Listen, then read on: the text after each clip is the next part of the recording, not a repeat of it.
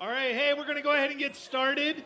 If you're in line to grab a bagel or some tea or some coffee, do not feel like you need to rush through that. Have yourself a bagel and enjoy yourself. And if at any point during the service you need a refill or another bagel, especially if you need to stay awake, please make your way about the room at your own leisure. We want you to feel at home.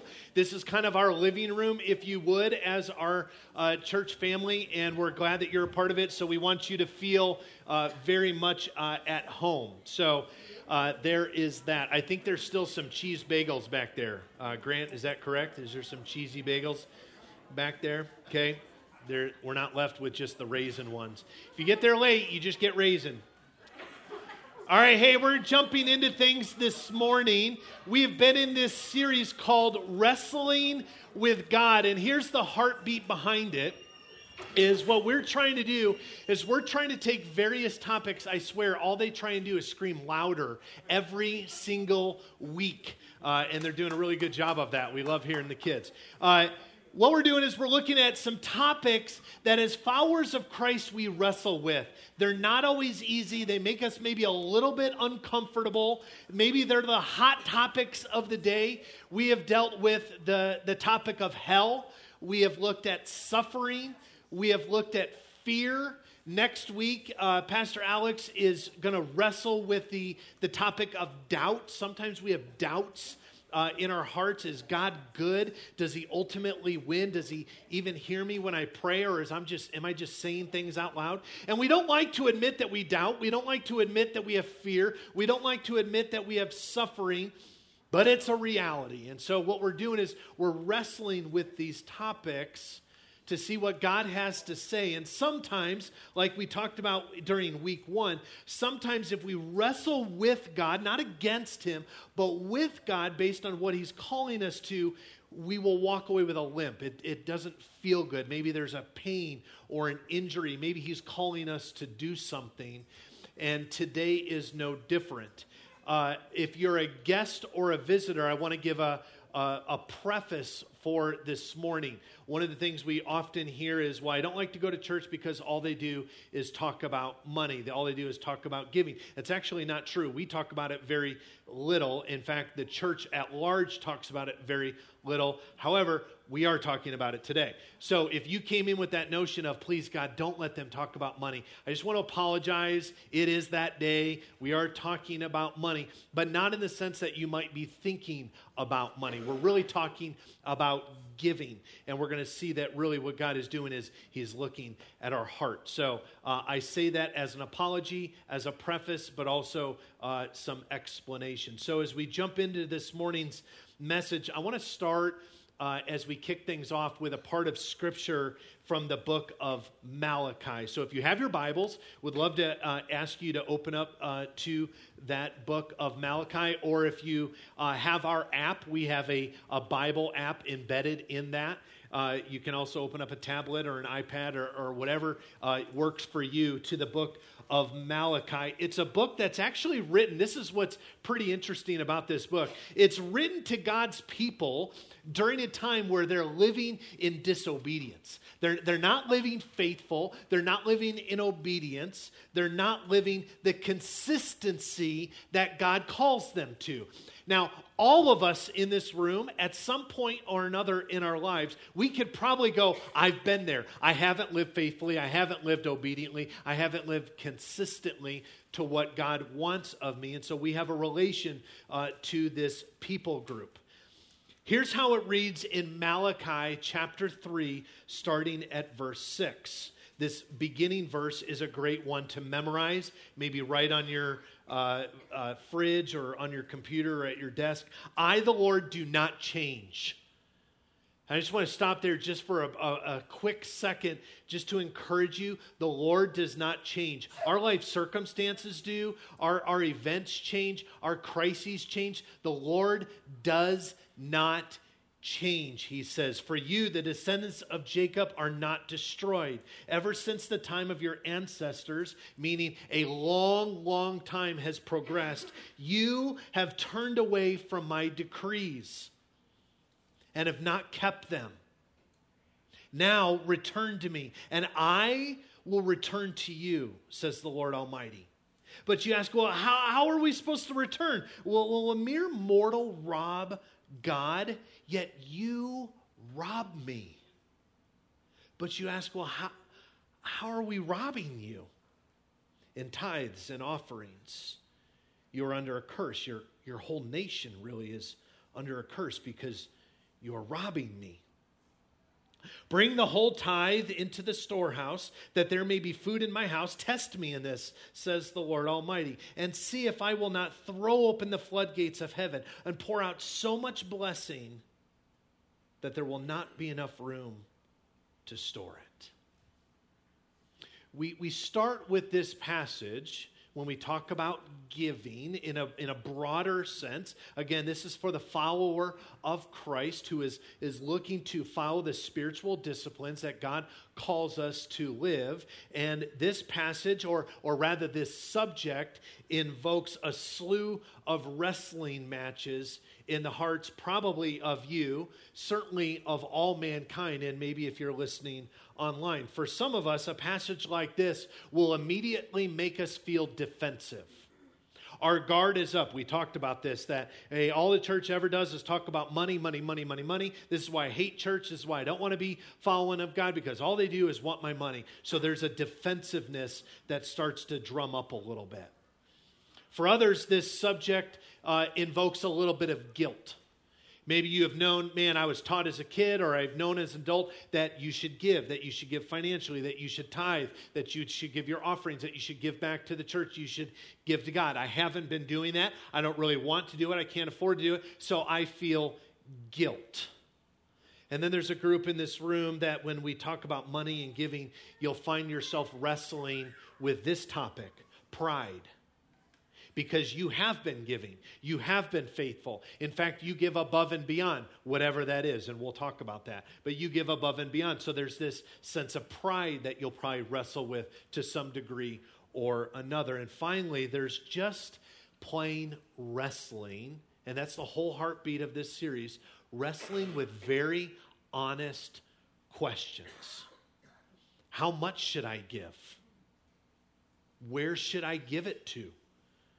Should I just give to the church and let them figure out where it goes? Or should I give to other organizations? What should I do with it? And if I give to other organizations, does it count towards my, quote, total giving? So that I make sure I'm hitting that mark. What does it mean that God will bless me if I give? What does that even look like? How does all this work? And so this morning, as we wrestle with God, we're going to tackle some of these questions. Here's what I'm not going to give you. I'm not going to tell you what you should give.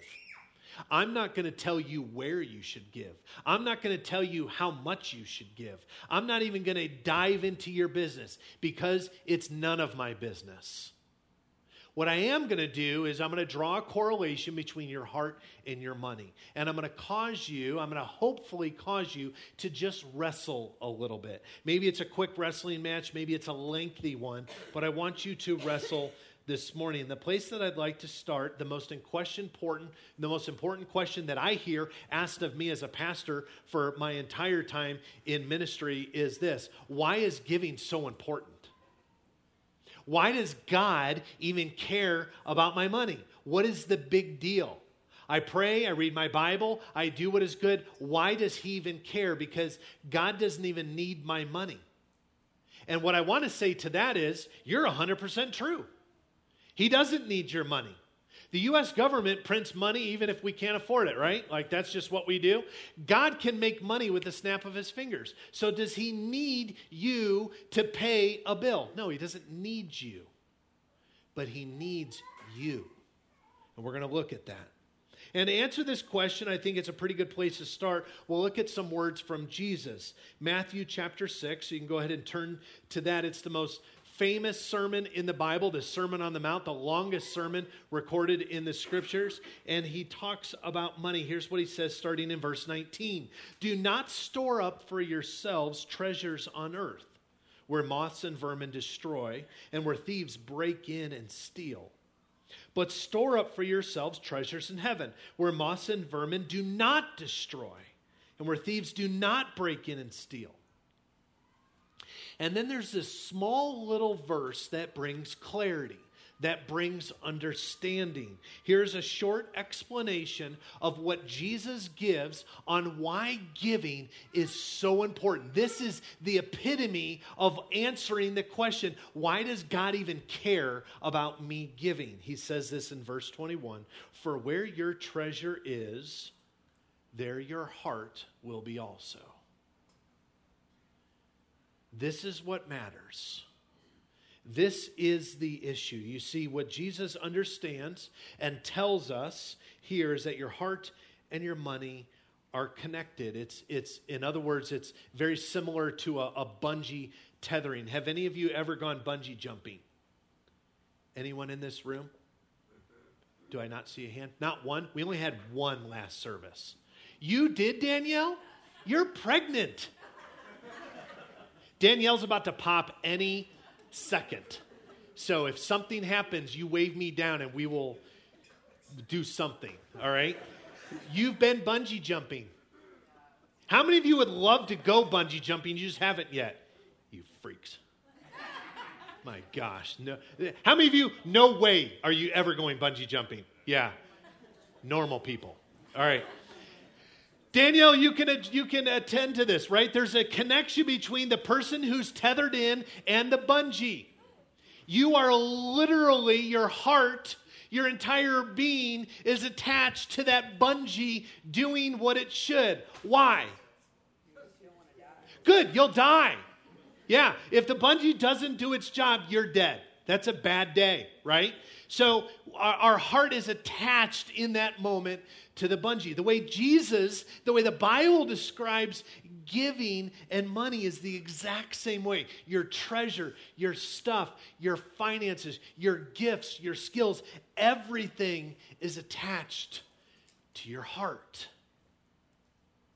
It's all attached to our hearts. Why?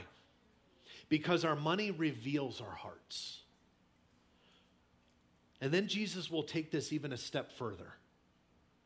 What Jesus tells us in this passage is not just that our money reveals our hearts, but that our money leads our hearts. Our money does it. It just leads our hearts. We don't want it to. We push back on it. We don't want it to drive us, but there is an absolute connection to it. Verse 21, where your treasure is, there your heart will be also. When I was in junior high in 7th grade, I was growing up. I wasn't grown up then. I was growing up. Huge Bears fan, huge Chicago Bears fan from when they drafted Walter Payton, and I would go and pretend I was Walter Payton, and I followed the Bears religiously. And then one of my friends, Keith, decided he'd get about 12 of us together to do this thing called betting. And what we would do is we would all, many of you have probably been a part of this, you would pick games, pick the winners for the Sunday afternoon games. And so we would go through, and the Bears were playing the Packers, and the Bengals were playing the 49ers, and you name it, whoever was playing whoever. And we would pick the winners. But in order to do that, you had to give $1. Now, $1 for a 7th grader is a lot of money. So we would throw in $1, and you would pick your winners, and then the next week, on Monday or Tuesday, they would figure out who guessed the most games, and then they would get the $12 from everybody else. And that's a lot of money for a 7th grader. But here's what's interesting. Back then, there were no computers, no cell phones, no internet, no ESPN. Our TV, growing up, had 6 channels, and so we would pick the games, but we wouldn't be able to find out till the next morning when my dad got the Chicago Tribune, and I'd have to go to the paper and look down and find out who won, to find out, did I win the $12, mostly losing the $12. And so then, not only did I care in my disdain for the Packers if they won or lost, now I really wanted the Packers to lose, because then I could maybe earn some money. So here's what it did for me, other than making me a habitual gambler at 7th grade, is I began to care Why? Oh, well, I loved football. Yes, I love football, but why did I care? I cared because my money was attached to my picks. These silly little games. And wondering the next day, all of a sudden my heart and my dollars were invested. Normally I didn't care if the one team beat another team, but I don't want to lose my dollar. And now I do. And friends, this is exactly how it works.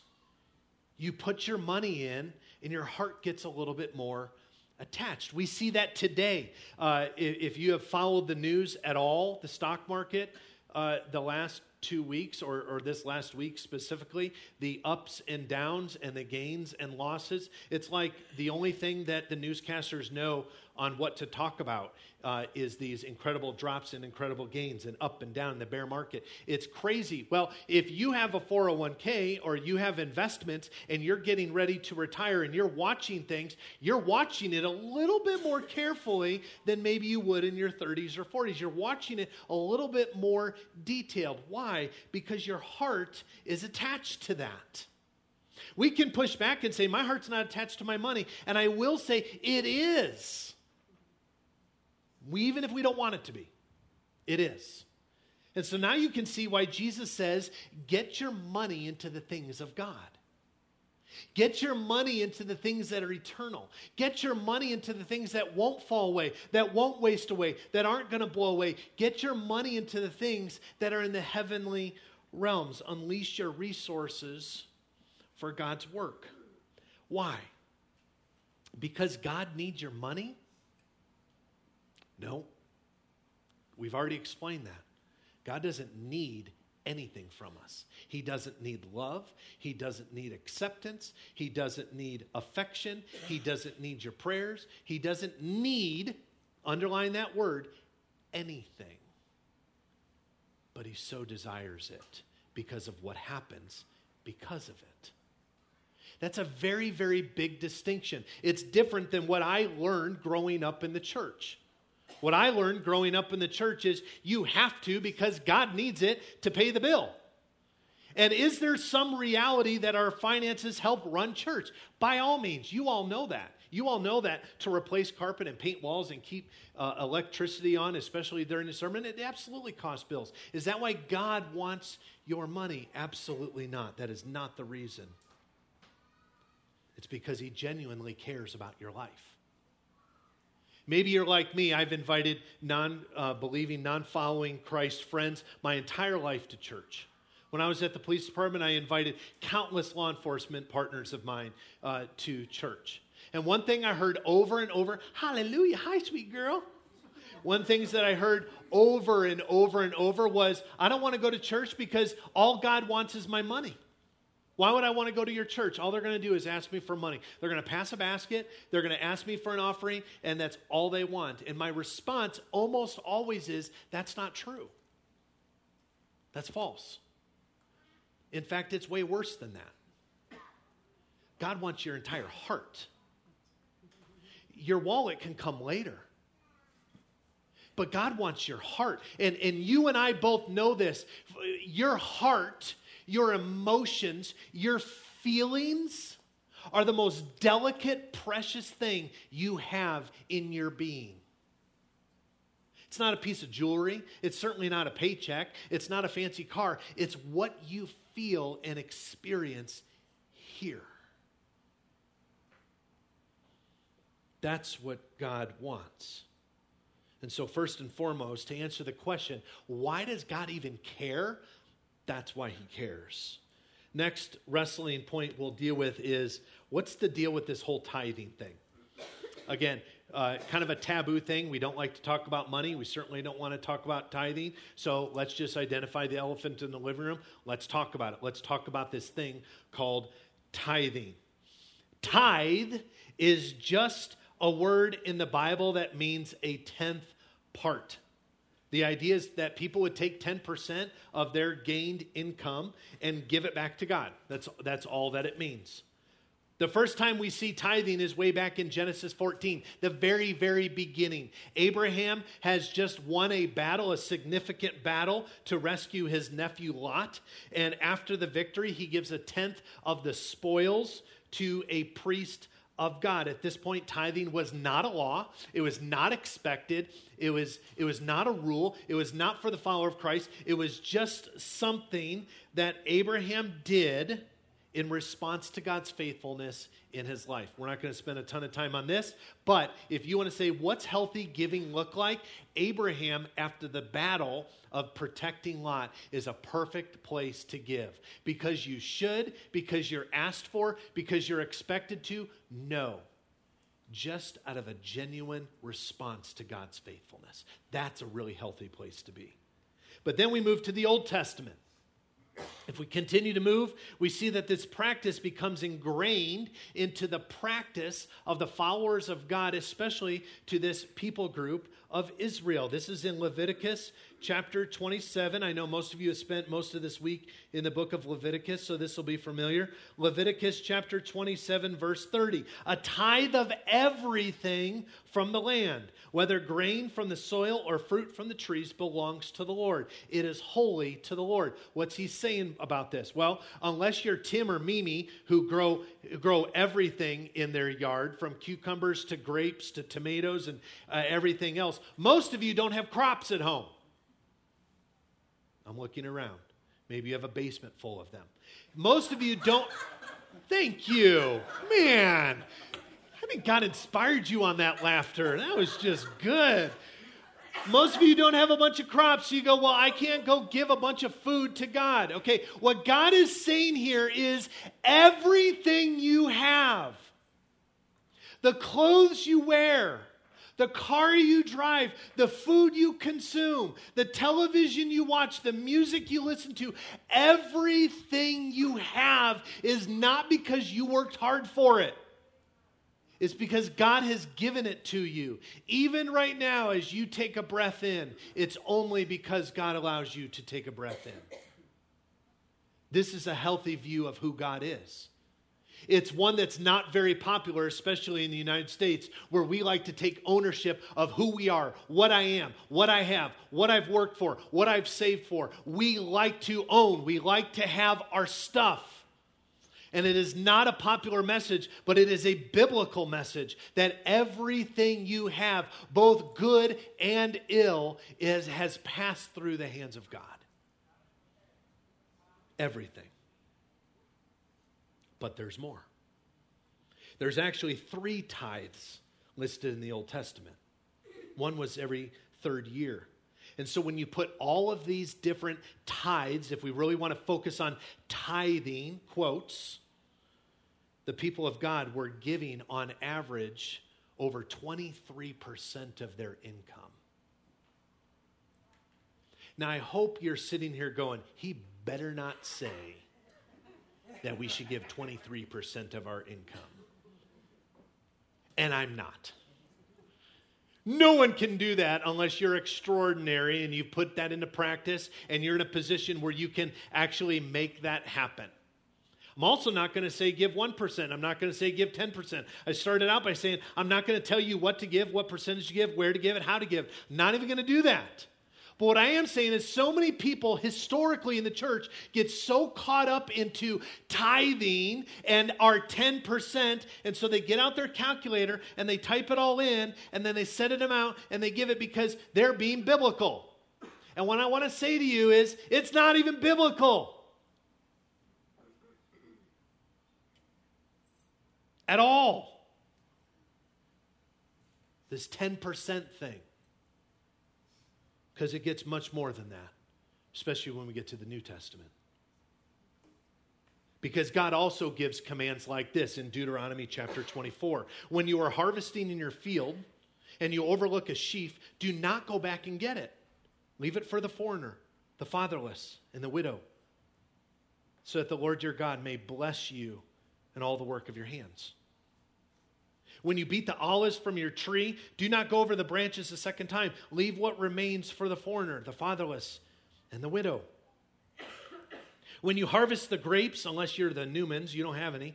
If you harvest the grapes in your vineyard, do not go over the vines again. Leave what remains for the foreigner, the fatherless, and the widow. Remember that you were slaves in Egypt. That is why I commanded you to do this. They take something in Deuteronomy that is so known to the listener, so known to the reader, and makes it so personal.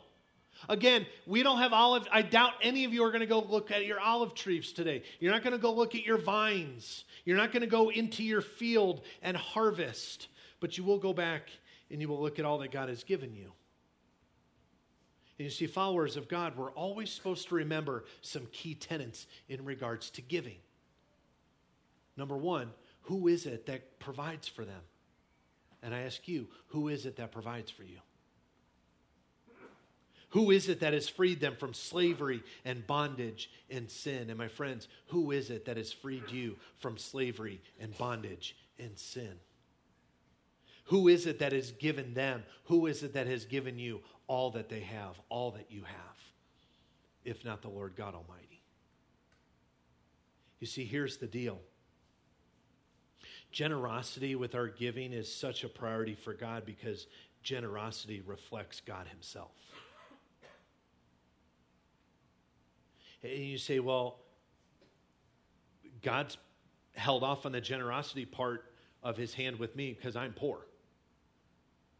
Okay, we can certainly go there in different economic statuses, and certainly in this room and listening online, there are different economic statuses. But here's how God has given His generosity, and all you have to do is look at the cross. Because no dollar amount in the world can relate or measure up to what it cost Him. And that changes the story. It's God lived out here and now. As you give, as you take care of others, as you look out for the interests of others, you bring the kingdom of God here and now. And God commands His people to give, if you would, a tithe because He understands that the nature of fallen human beings is to hold on to what we have. Is to make sure we line our pockets, is to make sure our 401k is set, to make sure our retirement is dialed in, to make sure that we've got everything that we have to do in order to live the lifestyle that we want. And God knows that's human nature. That's the subject at which we're tempted to live. That's the slippery slope. Does this mean that God doesn't want anything for you that's good? No, it's not what I'm saying. But human nature says you take care of number one. And the reality is we also live in this world that, hey, if I could just get a little bit more, then I can live the good life.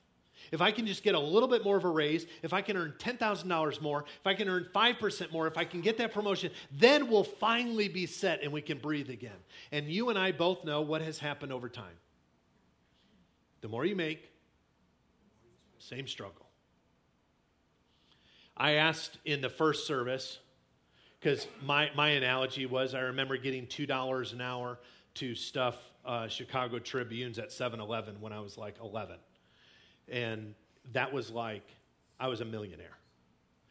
And I also got a free Charleston Chew at the same time, which was unbelievable. I asked the first service, Bill Smith was sitting in the back where Cheryl's sitting. And I said, hey, Bill's one of the oldest there. And I said, hey, when was your first job? And he said 11, when I was 11. And he was bagging groceries. And I said, well, how much did you make? 15 cents an hour. I said, well, Bill, that doesn't provide a lot of wiggle room to drop your pay. You don't cut someone's pay at 15 cents. Really close to zero. 15 cents is awfully close to nothing, right? It's almost close to you paying them. He remembers when he was raised a quarter. He got 25 cents an hour. And he said on 25 cents an hour, for those of you who are skiers, you'll appreciate this. On 25 cents an hour, he had a family and still went skiing every weekend on 25 cents an hour. And it kept growing and kept growing and kept growing and kept growing. And he told me afterwards, but I always needed more. That's human nature. What we're talking about is just the elephant in the living room. We're talking about just the realness that we would have conversations about at a brewery or a restaurant or your house. We're just having them in church. This idea about money. And sometimes it's taboo. Don't talk about it in church. But we have to wrestle with this idea. Because the story of the Bible is not get a bunch more and hold on really tight. That's not the story in the Bible, which is why the tithe, the 10%, if you would, falls completely apart in the New Testament. Because there we read about a people who were set free not from giving, but we read rather about a people group who were set free to give. And when they did, it changed everything. The entire region was turned upside down with the church that was set free to give. And no one was in need. And everything was thrown into the middle, often at ridiculous costs. And God commands his people to do this, to give generously. This was a radical, selfless, Holy Spirit-driven, empowered people group. And because of their generosity, they began to see the unthinkable. A couple of things that marked the early church. They gave sacrificially. They gave in a way that impacted their lifestyle. It cost them something. They gave out of a need. They gave knowing who gave it to them in the first place. They gave in joy, happiness, excitement to see what God would do. And they gave more than they could afford. If you read early accounts of the first century church, many went without food so that another wouldn't. Many went without a coat on their back so that another was warm. Many went without a roof over their head so that another was safe. That was the mentality. That was the belief that God has blessed, so we will bless. We will take care of. We will be generous. Why? Because God is generous. And so we wrestle with this idea.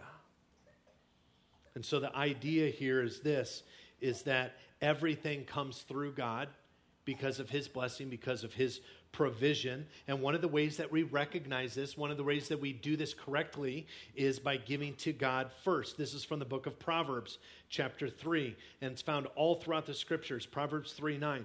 Honor the Lord with your wealth, with the first fruits of all of your crops. Again, crops for us today is just whatever allows you to earn an income.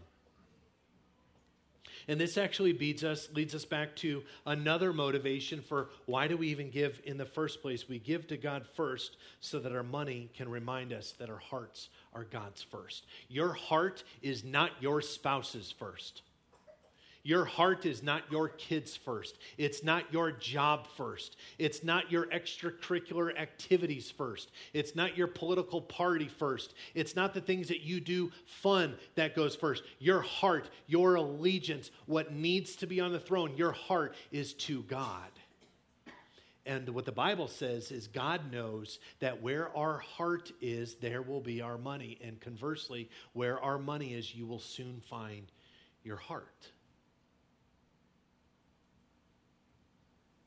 And so the last thing I want to do is give you a couple takeaways. Sometimes it's easy to walk in, especially to this series on wrestling with God, to walk in and listen to a message of what the Bible has to say and not change anything. So I want to give you 3 very practical ways to kind of wrestle with this a little bit. Number 1, I would love to invite you to get honest about how much you are giving to God. Again, I cannot preface this enough, and I've been fearful all week long. If you're a guest or visitor, we're not out for your money. This has nothing to do with me. It has nothing to do with the elders. This is you and God. This is a spiritual discipline that God calls the follower of Christ to wrestle with. But get honest with God. Sometimes we leave things a little ambiguous. We say, well, I'm just going to give a little bit here, a little bit there. We'll just see where things go, what comes up. And it's easier to deceive ourselves into thinking that we're living a certain way when in reality we're not. And so wrestle with that. Avoid facing don't avoid facing the facts. Get clear on what you're giving to God. You don't have to, and I don't want you to, wrestle with me, with anybody else in this room. This is a private matter. This is a private matter between you and God, maybe your spouse, but for you to wrestle, to deal with this topic that's really uncomfortable, that really at times creates defensiveness and guilt, but it's important. What am I giving to our church? What am I giving to the work of God in this world? Number 2, give to God first. Give to God first because it sets the priority of what's first. What is the most important thing in your life? This is for the follower of Jesus. This is for what God does. When we take an offering, when you support Compassion International or another organization, whatever it is, you're putting God first in your life. Let your money lead your heart to a good place, not to a bad place. One of the ways that we make it possible for you to give to Rock Creek Church is through our offering baskets that get passed. A lot of you give online. You give through our app, which has a giving feature on there. We really want to encourage that. Or through regular ACH banking that sends a check for you as well. And that's a great place. One of the reasons why I really love reoccurring online giving is because it eliminates the temptation for me to make the justification that life happens.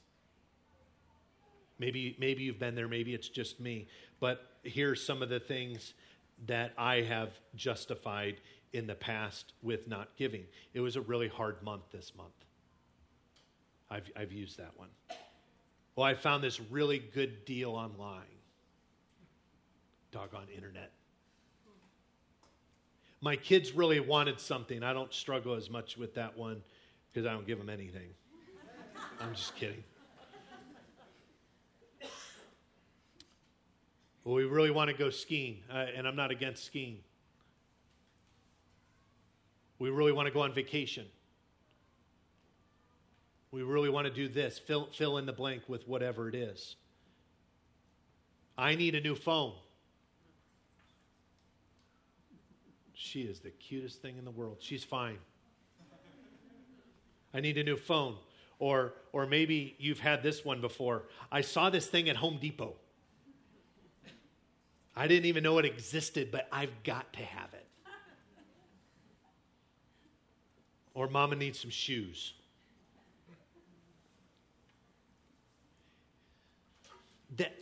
We could go on and on. I'm not pointing fingers.